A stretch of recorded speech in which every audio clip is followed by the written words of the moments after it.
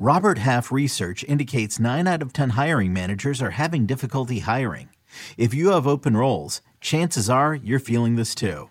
That's why you need Robert Half. Our specialized recruiting professionals engage with our proprietary AI to connect businesses of all sizes with highly skilled talent in finance and accounting, technology, marketing and creative, legal, and administrative and customer support. At Robert Half, we know talent. Visit roberthalf.com today. You could spend the weekend doing the same old whatever, or you could conquer the weekend in the all-new Hyundai Santa Fe. Visit HyundaiUSA.com for more details. Hyundai, there's joy in every journey.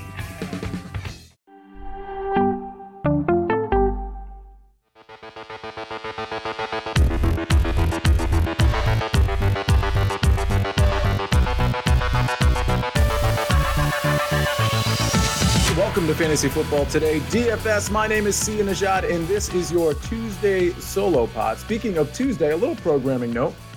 We're going right now, obviously. If you're in here, hit the like button. But on Thursday, I'll be doing the show with Mike McClure, same time, same place, 5 o'clock on this YouTube channel.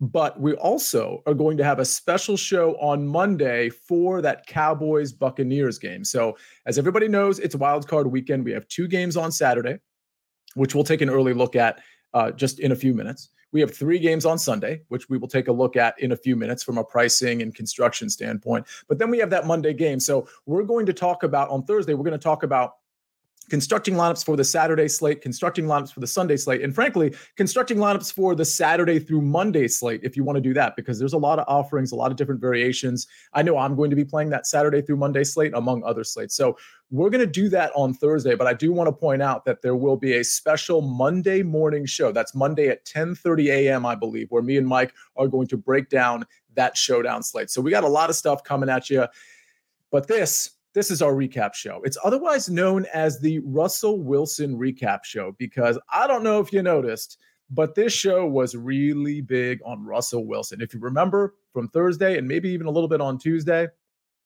I liked Josh Allen quite a bit. We didn't really know exactly how that was going to play out on, actually that show ended up being on Wednesday, but we didn't know how that was going to play out. But by the time we got to Thursday, that was a stack I actually did like a lot, but it was Russell Wilson that I really liked with Cortland Sutton, with Albert O, and that didn't really work out. But if you had Russell Wilson in your lineup, you probably did pretty well. And spoiler alert, our FFT DFS winner, Brew Crew 09, well, he's got Russell Wilson in his lineup. He's got a great lineup, and we're going to look at that in a second.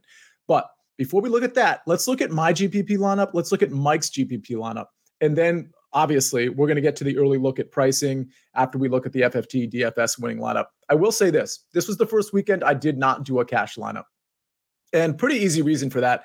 In week 18, I just thought there was so much variance with so many backups and players sitting. I just didn't really see the upside in playing a cash lineup. Will I play one this weekend coming up? Yeah, probably. Like I said, my focus, I know a lot of people just want to jump at the Saturday slate, play that 2-game slate.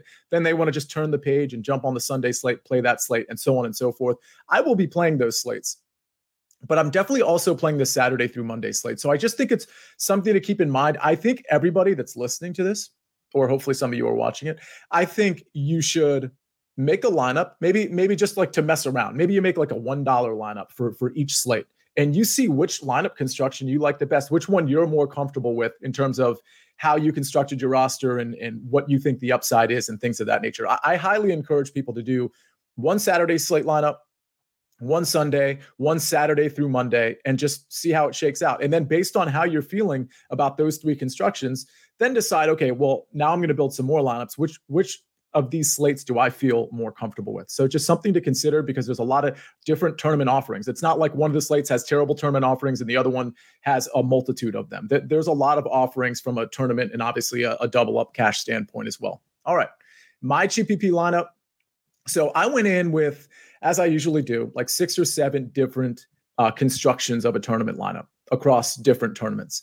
And I went all in on Russell Wilson and Josh Allen. Those are the only 2 quarterbacks and stacks I played. The Josh Allen stacks were Josh Allen to Stephon Diggs and Gabriel Davis on some of them. And Gabriel Davis cost me a lot of money by dropping 7 of his 10 targets, including a touchdown that truly would have made me a good amount of money. But it was either Russell Wilson to Courtland Sutton and or Judy and Alberto, or it was Josh Allen to Stephon Diggs. Both of those actually worked out. On this slate, those were really good stacks to have. So this particular one, which wasn't necessarily my most profitable one, but I thought a good lineup nonetheless, and it was certainly a lot of the guys that I knew I was going to play on that Thursday show. Here we go. Russell Wilson, Ken Walker, Cam Akers, DK Metcalf, Courtland Sutton, Stephon Diggs, Tyler Higbee, Tyler Algier, and the Jets defense. So a couple things to go over here. I stuck with the Russell Wilson to Courtland Sutton stack. On this particular lineup, though, because I had some extra money, I didn't jam in Albert O at 2,900. I figured I would take a pretty safe floor with Tyler Higbee. I mean, he definitely got his floor with 4 receptions, 33 yards, but nothing more than that. So Albert O got you a big fat 0. The O stands for 0 in Albert O apparently. And so, my mistake, like that was, Russell Wilson to Sutton and Albert O was one of those, if you really need to save money type constructions. But the truth is, you didn't really have to save money on this one because there was so much value that was opening up. Even with some of the starters, they were kind of cheaply priced, like Stephon Diggs, for example, at 7,900. I mean, that's crazy low for Stephon Diggs.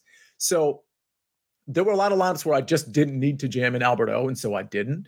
I think if this lineup, instead of Courtland Sutton, if I had gone with Jerry Jeudy, which I did do with some of my Russell Wilson stacks, well, then I've got a pricing problem, right? Because if you remember, Jerry Jeudy was 6,300, whereas Courtland Sutton was 4,800. So I would have had to have dropped down to Albert O there. And oh, by the way, that was like the perfect 2v2, right? Because Higbee's 4,400 and Albert O is 2,900.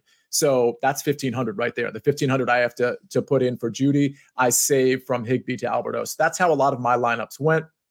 And frankly, if I did that, I would have had the same point total because Jeudy outscored Courtland Sutton in a similar way that Tyler Higbee outscored Albert O. So the problem with this lineup really is that some of my chalk didn't get there. Ken Walker, 41% owned in this tournament lineup. That's not great for a GPP, but what I tried to do here was I tried to pay. If you see this, you might be curious and you might say, okay, well, Ken Walker and DK Metcalf.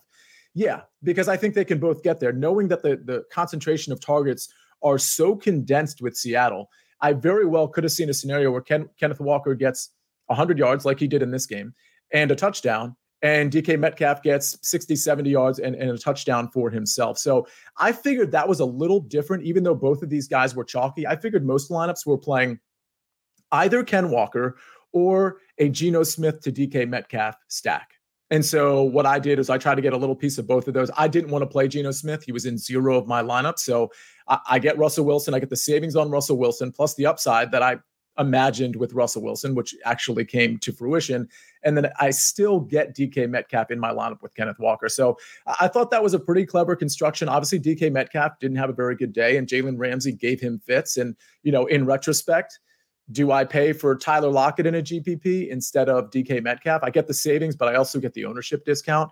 It's just, for me, I was so afraid of Tyler Lockett because of all the injuries he's been shaking off over the last couple of weeks. And that's why I just went with the more stud play with DK Metcalf. But anyway, Walker, Akers, both of them could have blown up. Neither of them did. They still had good games. Tyler Algier, he didn't blow up either. So my running backs were pretty underwhelming. Stephon Diggs was great in this lineup. My Stephon Diggs to Josh Allen stacks were just fine, but they weren't great. So overall, I think this is a good lineup. It placed firmly in the money. I think this was just this particular tournament, I believe, was a $15 3 max. So I certainly didn't make a ton off of this. Could have used some of the chalk getting through there. And frankly, if Russell Wilson was able to maybe get another few throws to Courtland Sutton, that would have helped. But no problems with this lineup. I think it absolutely could have worked, especially if Seattle was able to put it on the Los Angeles Rams, but they weren't. And so there you are. So we can go to Mike's GPP lineup. It will look familiar in a lot of different ways because, again, this is the Russell Wilson Show brought to you by Fantasy Football Today DFS. And Mike's GPP lineup, well, it stars Russell Wilson and Courtland Sutton. And there's Albert O at 2,900 with 0 points. And, you're going to get that from an Albert O game here and there. That's just what it's going to be. Again, the logic behind playing Albert O, who was bordering on 10% in this tournament, was that Greg Dulcich was on IR. So you got to think Albert O is probably going to get at least, 2 to 3 catches. And certainly with his speed and athleticism has the ability to perhaps break one. So he saved some money with Albert O, but certainly it didn't get him anywhere. This lineup is Russell Wilson, Courtland Sutton, and Albert O. But the rest of the lineup is Najee Harris, Zach Moss, who this show absolutely loved, both on Tuesday and Thursday. We repped him out hard. Honestly, I think he should have been owned more than 18.6%, but that's still a little chalky, obviously. Najee Harris at 38%. I started to really doubt Najee Harris really in the beginning of the week. And it's not because I thought he was in a bad spot. And he did okay in this game. He got a rushing touchdown, but it's because I kind of believed in Jaylen Warren. I had a prop on Jaylen Warren's over. He didn't do much. He only got 6 carries. I won the prop, the prop I put out on the early edge, but just Najee Harris has been so inefficient. I saw a scenario where he was going to be super chalky and super underwhelming. He was okay in this game, but he wasn't a guy that I was really latching myself onto. There were other, granted, I had Tyler Algier in the lineup you just saw. So it's kind of like the same thing. I saved a few bucks on Tyler Algier, no big deal. But it's Russell Wilson, Najee Harris, Zach Moss, Courtland Sutton, like I said, Jamar Chase, who was 27% owned, pretty chalky, but not incredibly chalky. And Jamar Chase can absolutely blow up. He probably should have had a better game than he did. Stephon Diggs, great game. Albert O, Kenneth Walker, Vikings defense. Good lineup. It won him a lot of money here. You see he won $350, but it was just one of those things where Russell Wilson really got him there. And Courtland Sutton was okay, but look at this. Like, there's a lot of chalky stuff in here. But you get Russell Wilson at 7%. And if you saw in my tournament, he was well under 10%. I think he was also around 7%. But yeah, Russell Wilson at 7% and Courtland Sutton at 7%.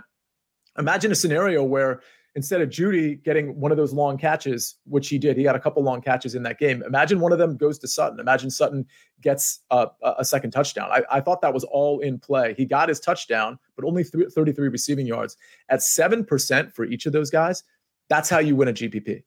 That's how you play chalk like Najee Harris, somewhat chalky Zach Moss, very chalky Stephon Diggs and Jamar Chase and Kenneth Walker. You can have all of that in your lineup, but if your stack is different from everybody else, like if Albert O happens to get a touchdown and whatever, a handful of yards, and Courtland Sutton has a spike game, we know Russell Wilson had the spike game. This is what makes GPP lineups. So just don't be too confused about the chalk thing, because you can play some chalk, just get different elsewhere. And if your stack is different and that stack blows up, you can play some chalk. You'll win a tournament. So this, I thought, was very well constructed in spite of the GPP chalk. And it just came down to Courtland Sutton and Albert O just not doing quite as much. It was a lot of other guys like Jerry Jeudy that were really having that connection with Russell Wilson. So that's Mike's GPP lineup. Let's get to the FFT DFS winner, and then we will get to, and by the way, if you have any questions in the chat, go ahead and ask them, especially, well, you're not going to have redraft questions at this point. Any questions, whether it's about the playoffs or maybe, again, you got an against the spread question. Catch the early edge, because we're going to do shows for that as well, but we can answer them here as well. This is Brew Crew 09. By the way, if you are in the chat, hit the like button. Oh, wow, look at this. The winner of our FFT DFS contest had Russell Wilson, but this time he had Russell Wilson to Jerry Jeudy. Okay, so that makes a lot of sense. You could have gone Jerry Jeudy. The only reason not to go Jerry Jeudy, frankly, was the savings. But again, this was a slate where you could have saved money in a lot of different places. This is such a beautiful lineup. I can't wait to say it. So for those of you listening on the podcast, I'm staring at a bunch of chalk, but there's 2 guys in this lineup. Well, really, there's 4 guys, but there's 2 guys in this lineup that are 2% owned or less, and they combined for 58 points. That is incredible. That is truly, truly incredible. And their names are Keenan Allen and Jordan Akins. You might say to yourself, well, how is Keenan Allen under 2%? Well, don't forget that Denver game that the Chargers were playing, it didn't matter to the Chargers. It shouldn't have mattered to the Chargers, because Baltimore had already lost. The Chargers had nothing to play for thanks to that loss. They were locked into the 5th seed. And so you just assumed that if Keenan Allen was going to play, he was only going to play, like 1 quarter, maybe less. And it turns out that Brandon Staley decided he wanted to roll Austin Eckler and Justin Herbert and Keenan Allen and you name it, Mike Williams out for 4 quarters, except, well, Mike Williams got injured, so he didn't get to play 4 quarters. So I don't really know what Brandon Staley's doing. I kind of don't get it. But hopefully Mike Williams is ready to play in the wild card round. I think he's going to be hobbled because that's just sort of the existence of Mike Williams in the NFL. But when you have a lineup like this where you take this type of chance, and I wasn't willing to take the Keenan Allen chance because I truly thought he was only going to play one quarter. But if you are willing to take this chance and a guy like Keenan Allen has a spike game, you're going to win a lot of money. I mean, 172 points on this slate is pretty awesome, actually. So you got Jordan Akins at 0.9% in that Houston-Indianapolis game, who happened to get 2 receiving touchdowns, 70 yards, and 4 receptions. That's just crazy good. It's just you're taking a shot at the tight end position. I don't mind it. I don't think it was somebody that we repped out on the show, but we know how the tight end position works. Unless you got Travis Kelce, maybe George Kittle at this point, like it's basically a guessing game. So if you want to guess with Jordan Akins, that works. And if it doesn't work out, well, you only spent $3,000 on your tight end. So it's not going to absolutely kill you. But this lineup, Russell Wilson, Ken Walker, Cam Akers, Keenan Allen, DK Metcalf, Jerry Jeudy, Jordan Akins, Najee Harris, and the Jets defense. The chalk here, Ken Walker, Najee Harris, Cam Akers, DK Metcalf. None of that chalk really hit, but they were all okay. They didn't kill his lineup by any means, but he had Jerry Jeudy, Russell Wilson, Jordan Akins, and Keenan Allen, and they all smashed. And they all, just those 4 players, exceeded 100 points of his 172. So again, take the chance on your stack, especially in a good situation, which we talked about. The Denver Broncos certainly were in a good situation there.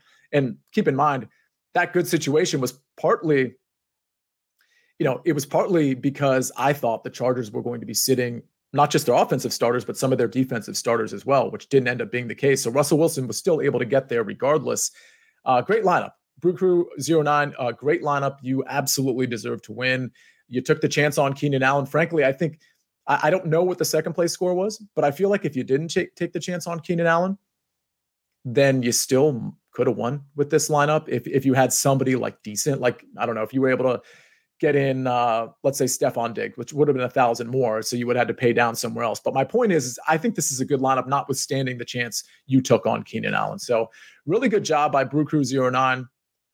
And I think we're pretty much ready to get into the wild card weekend stuff.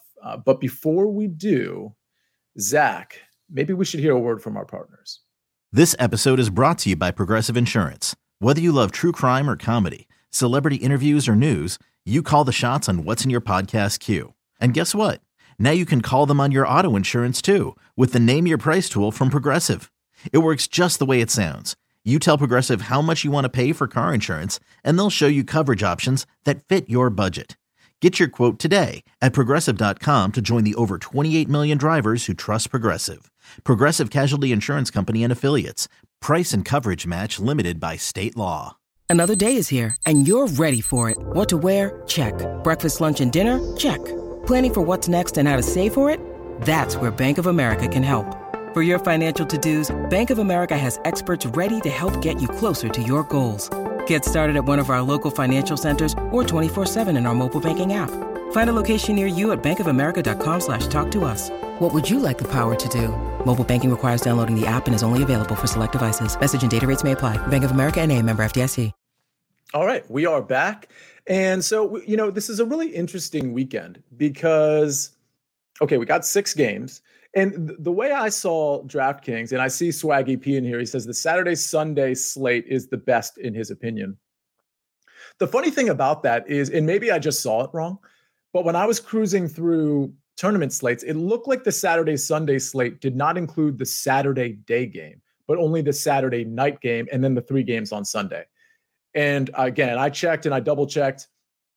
That's what I saw, and maybe I'm just mistaken, but I think that's a weird way to do the Saturday-Sunday slate. I agree with you, though, Swaggy P, that is a great slate to play, regardless of whether you're including that Saturday 4:30 game.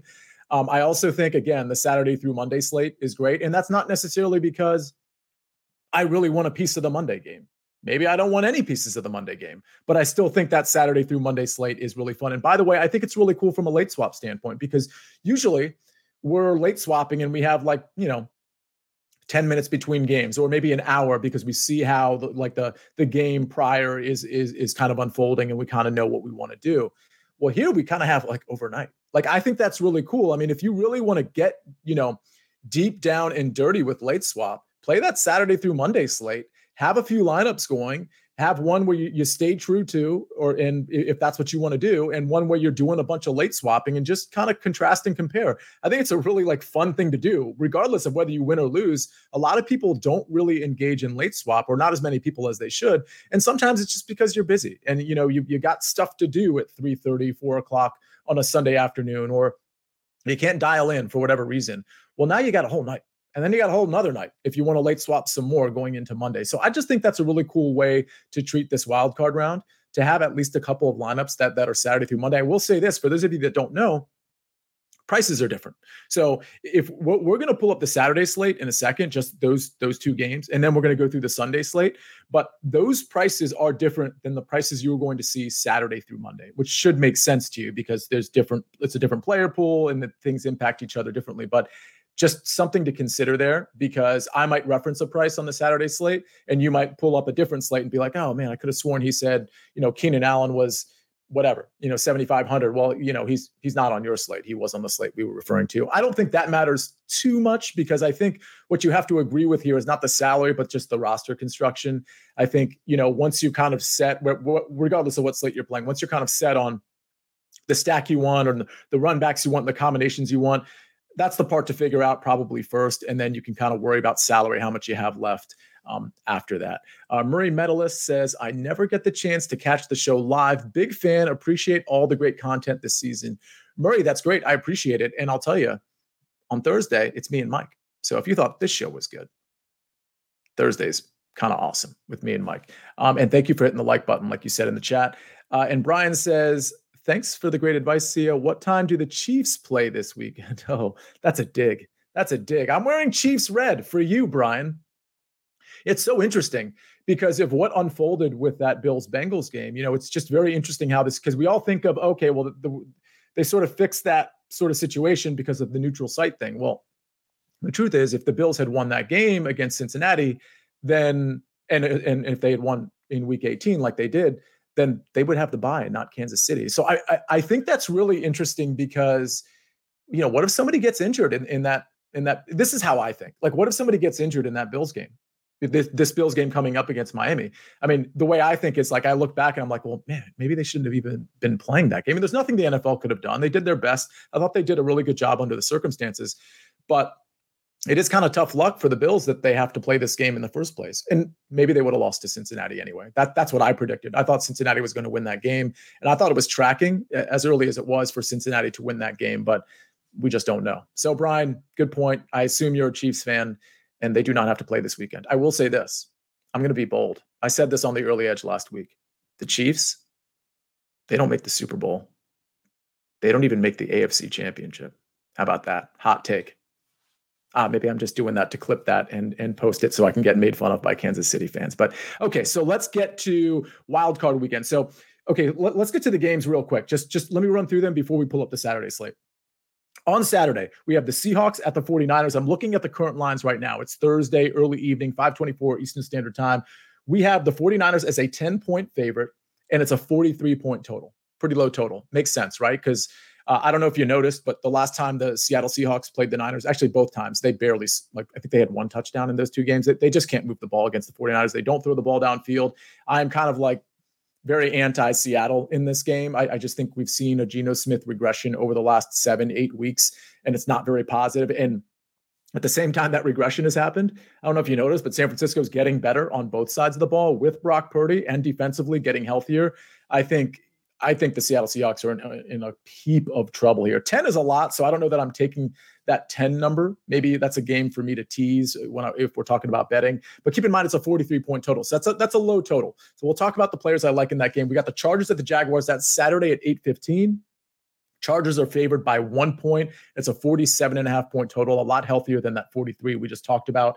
Now we move to Sunday. By the way, I like the Chargers in that game. Sunday, we have 3 games. We have the Dolphins at the Buffalo Bills. The Bills are favored by 9.5. It's a 46-point total. That's a pretty healthy total right there. Giants at the Vikings. The Vikings are favored by 3. I'm curious what people's opinions are. If you're in the chat, hi, Garrett. How are you? If you're in the chat, tell me what you think of that Vikings-Giants game. Vikings are favored by 3. If you had to bet on it, who would you take? Giants +3 or Vikings -3? Very curious about what people think of that. That's a 48.5 point total. And then the final game on Saturday is the Ravens at the Bengals. It's a 7-point Bengals, and we don't know what's going on with Lamar Jackson. I have no idea. I suspect he's not playing, but I genuinely have no idea. Bengals are favored by 7. It's only a 42-point total. Another interesting game to tease. I mean, think if you tease that with I don't like giving out teasers. I think it's kind of a cop-out bet, but I think if you tease the Niners and the Bengals, I think you're in decent shape. I think you could also maybe tease the Bengals with the Bills instead of the Niners, unless that Niners line drops down to 9.5. Because if you drop it down to 3, you lose that tease if it settles on 3. But if you can drop it down to 2.5, you get under that key number. So something to think about. And then finally, we have Monday Night Football, the Dallas Cowboys, who are floundering. Usually they flounder immediately when the playoffs start, but now they're floundering before the playoffs. So maybe that's good for them. Maybe actually it probably is good for them. The Cowboys are only favored by 2.5 at the Tampa Bay Buccaneers. I got to be honest. I think I like the Cowboys there to actually take down Tom Brady. I think the sentiment is the Cowboys will flounder in the playoffs, and I get it, but I kind of like Tampa there. But that's only a 45.5 point total. Again, we're going to have a special Monday morning show at 10:30 on Monday, me and Mike McClure, and we're only going to talk about this showdown slate. So I highly encourage everybody to set notifications on this channel, set the alerts, or just make sure, put it on your iPhone calendar. That'd be cool. And then tweet at me with the picture of your iPhone calendar. It says something like, special edition FFT DFS, 10:30 a.m. I think it's 10:30. This would be terrible if I was wrong about the time and I'm like telling people to tweet it at me. I don't know. Maybe Zach can help me out if it's 10:30 or not. I'm pretty positive it's 10:30. The point is, tweet at me. Show me that picture. Show me that you care. All right. Thank you. Zach, enough about all of that. Let's pull up the Saturday slate. And that's the 2 games we talked about. It's the Seahawks at the 49ers. It's the Chargers at the Jacksonville Jaguars. We're going to talk about just this Saturday slate, and then we're going to talk about just the Sunday slate. And again, all of these things are applicable to whatever slate you play, right? Like my advice and the players I like, they're generally going to be liked across all slates. I mean, obviously it's a little bit different when your player pool becomes different, but I mean, I like who I like here. I'm playing who I'm going to play regardless of the slate in most cases. So let's start at the QB position. We'll just go position by position, and we'll probably be able to run through this pretty quickly. I don't think this is going to be the show that goes the full hour. Let's start at Zach. Click on quarterback here. And okay, so we have Justin Herbert, Trevor Lawrence, Geno Smith, and Brock Purdy. That's really the only quarterbacks to be concerned with. Nice. It's a nice matchup for Justin Herbert. Like, I get all the hype about Jacksonville. I don't think Jacksonville is very good personally. And I think Justin Herbert, with his full complement of weapons, should have a pretty easy time moving the ball. I think the question is, who does he move the ball to? That's always the question. Honestly, I think if Mike Williams is out, it could sort of help us from a roster construction standpoint. I suspect Mike Williams is going to give it a go. I am very nervous about playing Mike Williams, to be honest with you, unless I see some video of, or at least some confirmation from beat reporters that he had a full practice without limitations, like on Thursday or something, or whatever day it is. I'm probably going to be out on Mike Williams because I'm very afraid of some sort of Mike Williams aggravation. So Justin Herbert stacks to Austin Eckler and Keenan Allen make a ton of sense. I think you could probably, it's expensive, but I think you can probably get away with doing that. We see his game log here. He hasn't been passing for a ton of yards. Against Denver, he ended up passing for a decent amount of yards, 273. But prior to that, 212, 235 against the Rams and Indianapolis Colts. Tennessee, he was up there past 300. He's had some bouts of like inefficiency, even when he passed for 313 yards against Tennessee, 0 touchdown passes. When he passed for 367 against the Miami Dolphins, 1 touchdown pass. Like these are not like your classic Justin Herbert games, but I think against Jacksonville, he absolutely could have one. And we can get off this game log, Zach, go right back to the quarterbacks, because there's probably a couple of other quarterbacks to talk about here, at least. I don't think I'm playing Brock Purdy or Geno Smith. I think if I was going to choose between the two, I would just take the chance that Brock Purdy has enough of a connection to like CMC and George Kittle and maybe Brandon Ayuk. He's not going to have to pass the ball a lot, but all of those guys I just mentioned, including Debo, who will be healthy for that game, they can all make house calls on 5-yard outs. So if you want to try to get lucky with a quarterback, I don't think you try to get lucky with Geno Smith. I just don't see it for him. I do see a path for Brock Purdy, especially against the Seattle defense. And I think you could pair Brock Purdy with, 2 guys if you want, maybe with just CMC. But probably in this case, with this short slate, Brock Purdy to CMC makes a good amount of sense. Brock Purdy hasn't been doing a ton through the air, but a little bit better than you'd expect. I mean, in that Vegas game, 284 yards, 2 touchdowns, 3 touchdowns against Arizona. The question is, how much does he push the ball down the field? I do think the Seattle Seahawks challenged the 49ers enough for him have 20 to 25 passing attempts. At the very least, I mean, he only had 20 against Arizona, but most of these games he's in between 20, 26, 35 as we see. And we can get off this screen, Zach. We only need to see the game log maybe for like 10 seconds, and then we can go right back to the quarterbacks. I don't think there's anybody else out. Like Trevor Lawrence, of course. Yeah, of course you can play Trevor Lawrence. And he's probably my second favorite quarterback. For me, it's Herbert, it's Trevor Lawrence. And then if I was going to take a shot at one of the two other guys, it's probably going to be Brock Purdy. But, to me, it's probably going to be Herbert as the number one for sure. And then maybe a couple lineups with Trevor Lawrence because I think both of those guys have a pretty good ceiling potential. The question is, who do you correlate those guys to? And so we can go to the running back position and start talking about some of the running backs on this Saturday slate. I think Christian McCaffrey is like kind of a must play. It's such a good matchup for one against the Seattle Seahawks. And we know it's playoff time, right? Listen, all the running backs for the 49ers, they're all healthy. Jordan Mason, Elijah Mitchell's back, and Elijah Mitchell very well could steal some red zone carries, and that would kind of suck if you have Christian McCaffrey. And if you want to fade Christian McCaffrey for that reason, more power to you. But we know he's going to get a bunch of checkdowns. We know he's going to get a lot of design looks through the passing game. He's going to get a full complement of rushes between the 20s at least. The last time these two teams played, he had 32 touches. Christian McCaffrey did. Over 100 yards. He had a touchdown. That was back in week 15, so it wasn't that long ago. Again, Mitchell may steal some red zone work, but outside of that, I really like this matchup for CMC. I think it's the playoffs now. They are going to lean on him as much as they possibly can. So if I'm paying up for Christian McCaffrey, I'm probably not paying up for Austin Eckler. That's just going to be really extremely difficult to fit those guys in, knowing that I'm probably paying up for one of those two high-priced quarterbacks that we just saw. So you have to make a decision there, and I'm going to make the decision for Christian McCaffrey. And maybe with the Justin Herbert stack with Keenan Allen and a low-end receiver. Maybe if Mike Williams is hobbled, maybe we go right back to Josh Palmer. Maybe we take a chance on DeAndre Carter or Gerald Everett if we need the savings. The only other running back I like here, it's not Ken Walker against San Francisco's defense.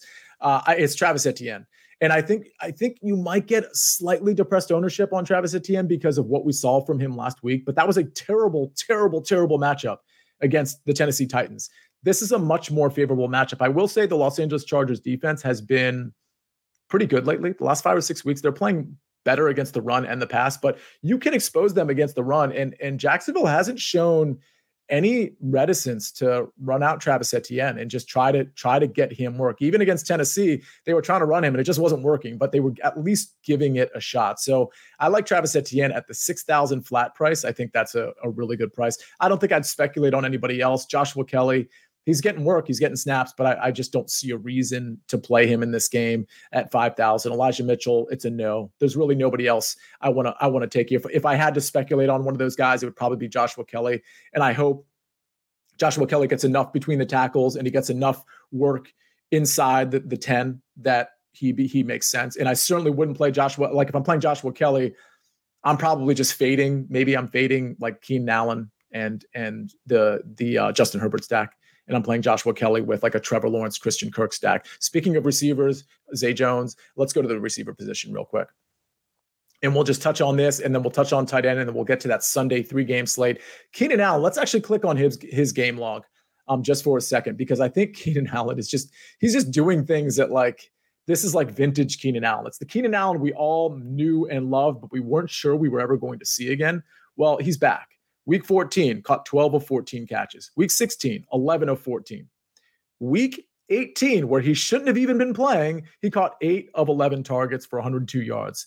I mean, this is great. And he's getting the touchdown work too. So we're seeing him getting looks inside the red zone. At least we saw that last week. He wasn't really getting in the red zone before. So again, credit to Brew Crew, who won our FFT DFS contest, because not only was he able to get Keenan Allen at 1.8% ownership last week, and not only was Keenan Allen able to get the 100-yard bonus and 8 receptions, but he actually found the end zone twice. So if we're going to get Keenan Allen with red zone looks, then he's in a smash spot, and he's in a great Justin Herbert stack if that's how you want to play it. I think you could play him isolated, but I think I prefer to play him with Justin Herbert. I think you could play him either way. At 7,000, to me, he's certainly a great value. And we can go back to the receiver position because there's plenty of receivers to like here. DK Metcalf, I'm not a fan of. I don't think I'm going to play DK Metcalf. Mike Williams, we already talked about him. Tyler Lockett, I don't want to have anything to do with this Seattle passing game. Listen, can one of those guys pop and get loose? Yes.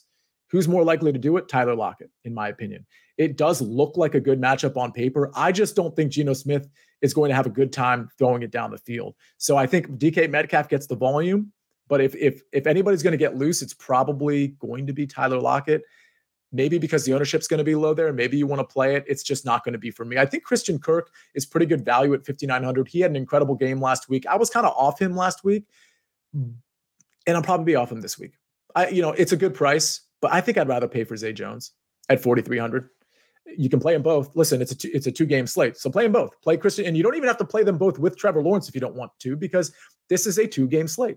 You can do whatever you want. Do Justin Herbert. Let's say you fade McCaffrey to save some money. Maybe you do Justin Herbert to Keenan Allen, Austin Eckler, and then you play Kirk and Zay Jones, and you figure it out from there. So Justin Herbert can smash with the pass catching of Austin Eckler and Keenan Allen. Kirk and Zay Jones can absolutely pay their prices off at 5,900 and 4,300 on this slate. And then, you mix and match with the rest of your guys. Unfortunately, you probably have to fade Christian McCaffrey in that because we're not building the lineup right now. But in all likelihood, you can't afford Christian McCaffrey there. So, that's fine. Then you're going to be different from a lot of people who are just going to need to jam in Christian McCaffrey. So maybe that's the lineup where you throw in Elijah Mitchell. And you hope he gets 2 touchdowns. You hope he gets 2 carries in, or 3 or 4 carries inside the 5 and converts 1 or 2 of them. Or you just avoid the running game altogether and you try to take a low end, the cheapest 49ers receiver that you can withstand. So something to think about from a roster construction standpoint. As far as other receivers, we can scroll down a little bit. Again, Josh Palmer becomes relevant, at least more relevant if we don't have Mike Williams. Other guys here, and we can keep it right here. Marvin Jones is at least interesting to me. He's 3,400. He's playing the Los Angeles Chargers. He gets snaps. He's getting way less snaps than Zay Jones and Christian Kirk, but he's getting snaps and he's getting looks. He's got 6+ targets in 3 of his last 4 games. Would you have thought that? 6+ targets in 3 of his last 4 games. Now, granted, it's not like he's ever gotten 9 or 8 targets, but I believe I'm going off memory, 6, 6, 7, and 4 over his last 4 games from a target standpoint. There have been games of efficiency and games where he's not been very efficient, but he's 3,400, and we know he gets a lot of the downfield targets as well. So, does he catch 3 balls and for 80 yards and a touchdown? It's certainly possible. I think he's a really, really sneaky play. I would prefer him at 3,400 over, let's say, DeAndre Carter at 3,600, over Juwan Jennings or Ray McLeod. Like, there's really nobody down there in that 3-ish K range that I'd want to play outside of Marvin Jones Jr. So somebody to think about there. Let's click on the tight ends real quick, and then we'll address the Sunday slate. Tight end, George Kittle. Here's the watch out for George Kittle. Let's click on his game log, actually, Zach, if you would, because he looked great last week, and he has an amazing matchup against Seattle. So listen, if you want to play George Kittle, I totally get it. He'll probably get there. But just be careful, because he did all of this on 4 catches, and it was only 29 yards. So and I understand he is like a big red zone look for Brock Purdy. So it's very easy for me to say, well, if he didn't get those touchdowns, it would have been a bad game. Well, he tends to get those touchdowns because he's George Kittle. So I don't want to play both sides here, but just understand that there is a game script where Kittle is involved early and not involved late and doesn't have the touchdowns, which means 4 catches for, 61 yards. It's not a terrible day at all. It's a fine day, but it's not like the Kittle day that you saw last week against Arizona. So again, he's got an amazing matchup against Seattle, and I know Mike will be on him. I don't know that because I've talked to him, but I'm pretty sure Mike is going to like him when we do our Thursday game-by-game preview and slate-by-slate preview. That's probably how we'll handle Thursday, but he'll probably be on George Kittle, but I just wanted to just offer a watch out, because oftentimes when we see like a great spike game, we're like, oh man, this guy is this guy is a must add. And I'm not so sure he is. Granted, it's a 2-game slate. So, you can play, maybe you play George Kittle, maybe you do double tight end, maybe you avoid George Kittle. There's other guys you can play, maybe to get a little different, because people are going to see George Kittle. They think his price is at least reasonable at 5,900, and they see 32nd opponent rank. We all know Seattle can't cover the tight end. So a lot of people will probably play him, but I think Evan Ingram is in a tremendous spot against the Los Angeles Chargers at quite the discount, 1,700 off at 4,200. Gerald Everett, pretty speculative, but he also has a tremendous matchup. I don't think I'd play Gerald Everett.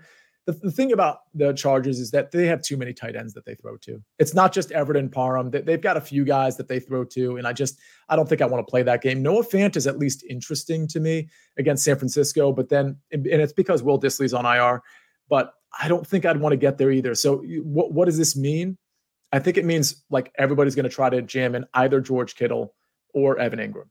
So do that, do whatever you want to do with that information. It's really hard to get away from one of those two guys. I think if you were going to make a play at it, I feel like you almost have to go Gerald Everett, or maybe you pay way down to Cody Parkinson. Click on Cody Parkinson's game log. I know he had at least 1 or 2 catches 2 games ago, but last game, I'm not sure what he did. Okay, this isn't bad. This isn't bad at all. Okay, so keep in mind, I said Cody. I meant Colby. I'm sorry. So Will Dissly's on IR, and Noah Fant's been good, but he hasn't been great. And Colby Parkinson is another tight end that's on the field quite a bit. And last game against the Rams, in a low-scoring affair, he still managed 2 catches on 3 targets for 47 yards. The game prior to that, 5 catches, 7 targets, 36 yards, and a touchdown. And the game prior to that against Kansas City, which I believe is the game that Will Dissly was injured in, caught 3 or 4 targets. So what we're seeing here over the last 3 games is an average of 3+ targets for Colby Parkinson, and he's all the way down at 2,500 in a game where, listen, it's not the best matchup, but they also don't have a lot of guys that they throw to. It's not a Gerald Everett situation where there's literally 6 or 7 guys I can name. Let's try real quick. Keenan Allen, Mike Williams, Joshua Palmer, DeAndre Carter, Donald Parham, Gerald Everett, Austin Eckler. Who else? Somebody in the chat. There's probably 2 or 3 other guys that I'm actually missing somehow. Colby Parkinson, it's basically, well, it's not Will Dissly. So we've got Noah Fant, Tyler Lockett. There's a new kid on the block. I'm forgetting his name. The third receiver in has been getting some snaps. But Colby Parkinson's probably one of 5 guys that can actually catch the ball. So I think at 2,500, especially if you're trying to pay up for guys like Christian McCaffrey or Austin Eckler or Justin Herbert stacks, I think Parkinson might be the pivot, or at the very least, he might be the guy in your 2 tight end sets where you're paying up for George Kittle, or you're paying down for Evan Ingram, and you're paying for Colby Parkinson. Listen, is Colby going to have a breakout game? Probably not. But what if he does? He's 2,500. What if he doesn't? He's 2,500. What did he allow you to do with your lineup? So something to consider. I can't believe we just spent approximately 3 minutes on Colby Parkinson. We can get off this page, Zach, because we don't need to have Colby Parkinson up here any longer. That is pretty much it. We can click on the defenses real quick, and then we'll get to the Sunday slate. But it's a 2-game slate. Just, you don't need to focus too much on how bad the defense is that you are selecting. I could see the Seahawks being okay. Let's not forget, listen, San Francisco, I think, is the best team in the NFC, but let's not forget Brock Purdy is their quarterback. It is the playoffs. It is a high pressure situation. It's possible that the Seahawks might end up being a good defense if that's the defense you had to play. I kind of like the Chargers here a little bit. Some of these balls get away from Trevor Lawrence. Did you notice that? I know we all think he's the best quarterback in the league now because he put a few games together that are pretty good. Not really good, pretty good. But I'm not so sure. Okay. And on the other side, the Jaguars, I think you can justify playing them at home. If I can pay up for the 49ers defense, that's great. That's the defense I want. But if I can't, I'm okay playing one of the other defenses, particularly the Chargers and maybe even the Seahawks. So something to consider there. Okay. I think we can get on to the Sunday slate. But before we do that, real quick, before we get to the Sunday slate, Zach, can you come on? Because I'm just curious. We have Seattle versus the 49ers on Saturday and the Chargers versus the Jacksonville Jaguars. What's your favorite stack? Really, I love Trevor Lawrence to Evan Ingram. Yeah. And because I like that too. But because it's a 2-game slate, let's assume you're double stacking Trevor Lawrence. Who's the next man in? Or is it Travis Etienne? Are you trying to do it like that? maybe Zay Jones. He didn't have a good game against the Titans, and he's had a phenomenal year, and he might be a free agent. He is a free agent, so we'll see how he works into their plans. But ETN wasn't even a factor on Saturday, and I don't know how he's going to be a factor. Maybe he'll be a factor against the Chargers, but I think Zay Jones is a kind of under the radar guy who's had a really good season that maybe could be a sneaky out of some lineups. Yeah, I totally agree. I actually like that stack quite a bit. I mean, I know I was just dogging Trevor Lawrence, but look, listen, it's a good stack, especially on a 2-game slate. Trevor Lawrence has been good. Like, he's been a fantasy producer. Trevor Lawrence to Evan Ingram and Zay Jones, you can do a lot with your lineup when you do that. You can throw in Eckler. You might even be able to throw in Christian McCaffrey and then make it work with, maybe you do dual tight ends and maybe you play that Colby Parkinson play or whatever. Like, I think you can manage that. That's a really interesting stack. So something to think about. Garrett Pocella, he says, I thought we weren't going to go for the full hour. I think I'm programmed to go for a full hour. Like, that's how it goes. Swaggy P at the end reference, Swaggy P says, if Mike Williams sits, I like Everett. Yeah, that's fine. I mean, I think Everett's okay too. I would probably prefer Joshua Palmer there, but I think Everett's fine. And I think playing 2 tight ends on this Saturday slate are fine too. Let's see how fast. Let's see if we can do, because I don't want to go the full hour, Zach. I want to be able to do a show without going the full hour. So let's try to do this in like 10 to 15 minutes, the Sunday slate. And we'll start at the quarterback position. Just to recap, the Sunday games: Dolphins at the Bills, Giants at the Vikings, Ravens at the Bengals. Did anybody give me their opinion? Oh, Swaggy says he's fading CMC this weekend with the I'm scared emoji. Yeah, but that's how you win. That's how you win tournaments sometimes too. I get it. I'm going to be playing him more often than not, but I'll probably throw in a couple lineups where I fade him because I just think people are just going to be, saying to themselves, I got to put Christian McCaffrey in my lineup. And I totally get it. Dwayne Austin says Vikes at home. They are a little more trusted there. A little. I don't know if that's, and then Murray says probably Vikings -3, but I won't touch it personally. Dwayne says he likes the Vikings. I assume that means -3. All right. Interesting. I don't think you can trust the Vikings other than Sundays at 1 p.m. We saw that against the Packers 2 weeks ago. So they could have easily slotted them in on Sunday at 1. They didn't. I guess they're testing Kirk, so we'll find out. Brian Sigler, after my Kansas City dig, says, I'm taking back my like and unsubscribing. I totally get it, man. I totally get it. Okay, let's pull up the Sunday slate, and we'll start at the quarterback position. Again, I'm not really sure what's happening. If somebody in the chat thinks they have some inside info on Lamar Jackson, please let me know. To be honest with you, even if he plays, I don't like it very much. I mean, 6,800 is a fine price for Lamar Jackson, so I get the upside. I just he's been out for a while, and the Cincinnati defense, it's really good against the run and the pass at this point. It's been really good, especially against the run with DJ Reader back. This has been an imposing defense. I think Baltimore's in a really tough spot. They play really gritty football. It's possible. I just don't see Lamar Jackson, especially with the receiver core. I mean, you got Mark Andrews and Demarcus Robinson, and that's about it. So at the quarterback position here, again, I'm assuming Tua is going to be out. Cousins at home is intriguing at 5,900, but to me, it's Josh Allen and it's Joe Burrow, and it's probably Joe Burrow as my lead guy at 6,900 versus the 7,900 for Josh Allen. Baltimore can be a tough defense, but I feel like Joe Burrow and company are kind of on autopilot at this point. I feel like they can kind of do what they want over 4 quarters. I could absolutely see Joe Burrow throwing multiple touchdowns to guys like T. Higgins and Jamar Chase. So I think Joe Burrow is probably in the best spot here. I don't mind Josh Allen at all. I think he could absolutely go off.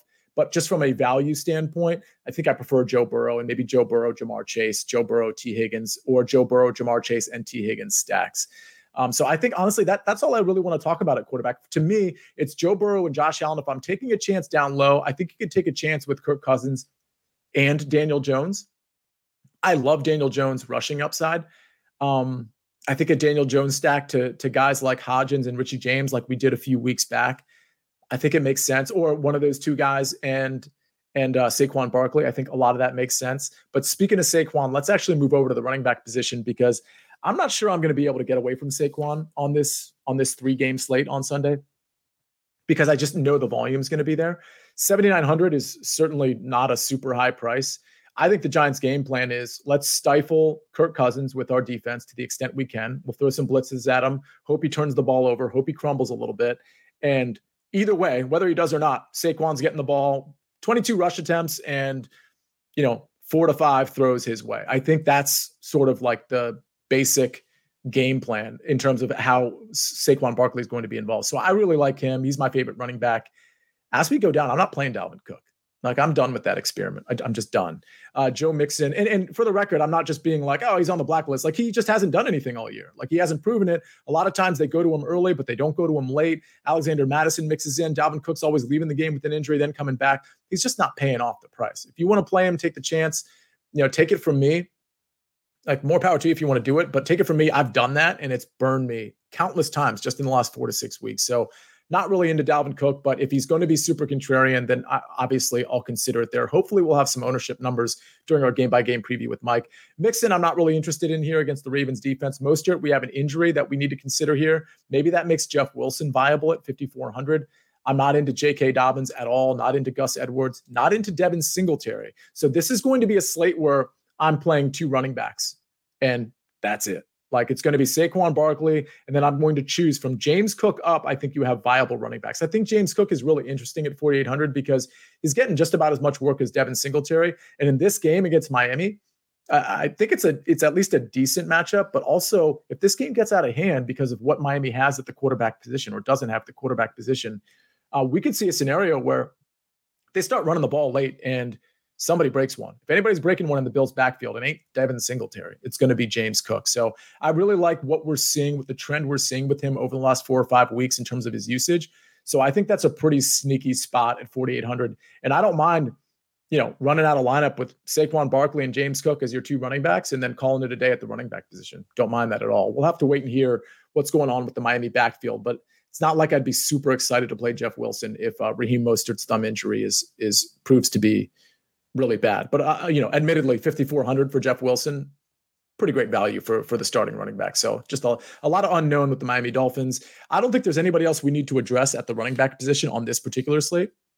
So we can go over to the wide receivers. Justin Jefferson. If I can fit him into my lineup, I'm playing him. I get it. I think I prefer, believe it or not, Jamar Chase. And that's probably because I'm going to be having way more Joe Burrow lineups, Joe Burrow stacks. And again, because I'm paying down for James Cook, there's a scenario where, and listen, I understand like it should be more wide open for Justin Jefferson against the Giants than Jamar Chase and T. Higgins against the Ravens, but I'm just going to grab the value here. And I think I'm going to be more inclined to play Jamar Chase and T. Higgins with Joe Burrow. And I think I can afford it the way I'm going to be building my lineup. So again, the double stack certainly in play on any slate, but especially a short 3-game slate. So between those two, I think I prefer Jamar Chase if I have to make the decision. But of course, I love Justin Jefferson as well. I'm out on Tyreek Hill. He's got the ankle injury, which I'm sure he's fine, at least fine enough to play. But the quarterback position, I just don't know what's going on there. And I think I just don't want to. It's a nice price for Tyreek Hill. I just don't think I'm getting there. Stephon Diggs, absolutely like it, 7,700, very reasonable price. If I can fit Stephon Diggs in my lineups, I'm going to, and frankly, I don't have to run that double stack. I can run Joe Burrow to Jamar Chase and still fit in Stephon Diggs to my lineup without T. Higgins, obviously. So that's something to consider. T. Higgins down all the way down there at 6,200. That's a pretty big discount off the aforementioned Stephon Diggs and Jamar Chase. That's great value for T. Higgins. I think he's going to end up getting some ownership just as a result of that price. Gabe Davis, cost me a lot of money last week, dropped a lot of balls. You can go back to him if you want. I think it's a decent price. He always has the spike potential, and it's not like Josh Allen's not going to go back to him. My concern is there's a lot of guys on the field at the receiver position. It's not just, it's not just Gabe Davis and Stephon Diggs. Obviously, we got Khalil Shakir, John Brown's making an appearance, Isaiah McKenzie, Dawson Knox starting to get some more looks. So the question becomes like, which of these guys gets the looks? Does Gabe Davis get 10 targets again like he did last week after what we saw with the other receivers being way more efficient than he was? Now, John Brown only caught 1 ball, only had 1 target, but it's a really nice catch for a touchdown, I believe. So we'll see with Gabe Davis. I don't mind playing it at 4,900 though, particularly in Josh Allen stacks.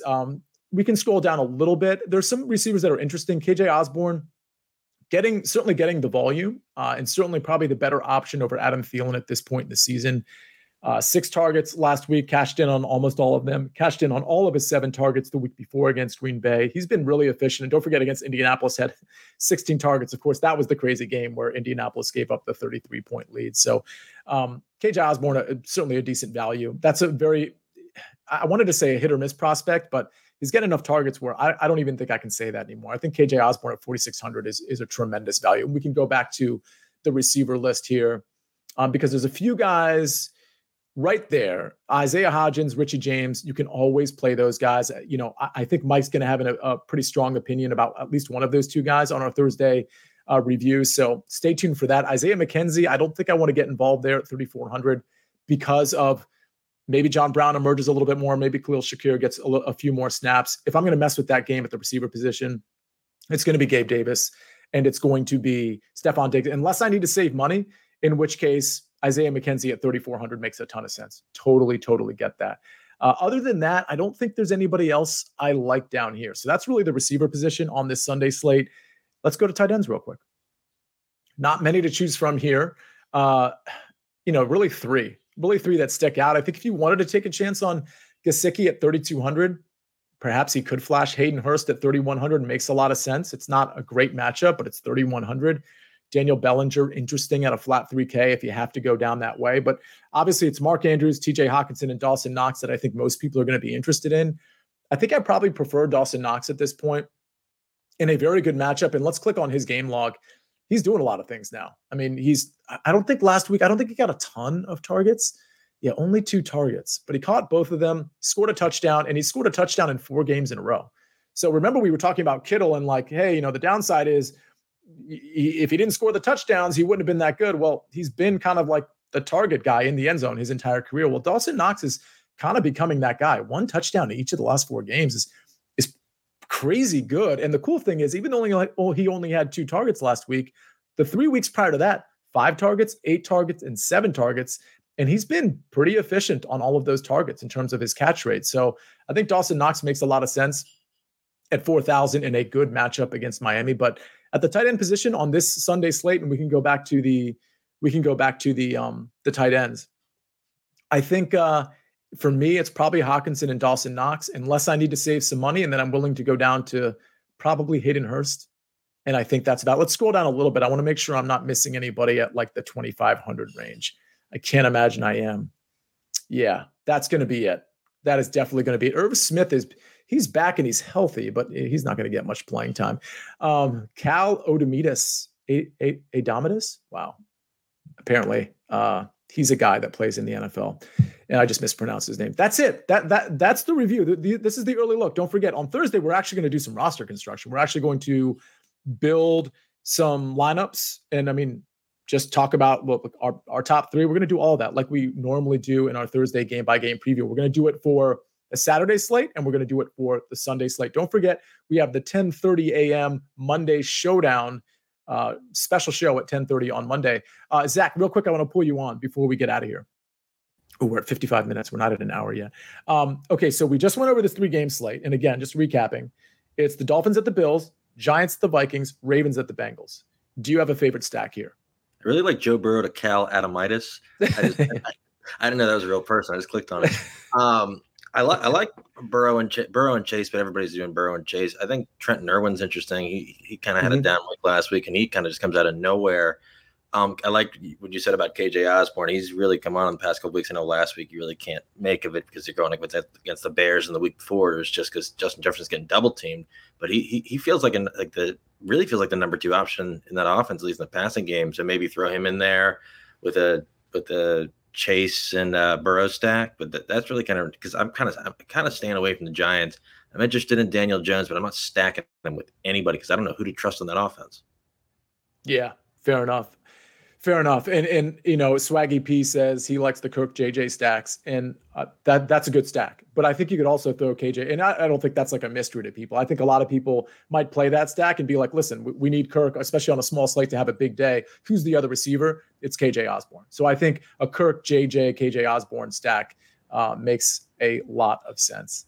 I think that's it, Zach. We've barely fallen under an hour. I managed to talk just enough to get us to an hour. And I think that's a bad thing, but let's just pretend it's a good thing. Hopefully you got something out of this podcast, and hopefully you're going to start building some lineups. I think it's okay to start building some lineups early, just to kind of like, especially this weekend, because of this weekend, because the slates are so different. Again, don't forget what I said at the front end of the show. You don't have to play the you don't have to play the slate that everybody else is playing. You can play whatever slate you're comfortable with, and you have a lot of options. Go on your phone and just like look at the classic slate for DraftKings or FanDuel, whatever it is, and see what slate offerings there are and start to build some lineups, because you might have a lineup that's really clever on a slate that not a ton of people are investing a lot of time into, and boom, you've got the best lineup out there. So I think that's going to do it for us today. It's going to do it for Fantasy Football Today DFS on a Tuesday, the solo pod. But on Thursday at 5 o'clock, it's going to be me. It's going to be Zach. It's going to be Mike McClure. And we're going to bring you our top three. We're going to bring you our cheat sheets. We're going to bring you everything you need to really build your lineups, including some ownership information as well. So stay tuned for that. And thank you for joining us today on Fantasy Football Today DFS.